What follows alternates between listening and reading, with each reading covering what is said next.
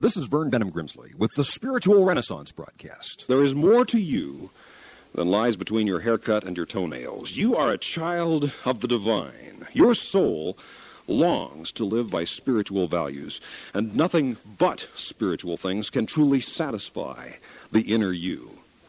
When you're hungry for food, you will not be satisfied by reading a magazine.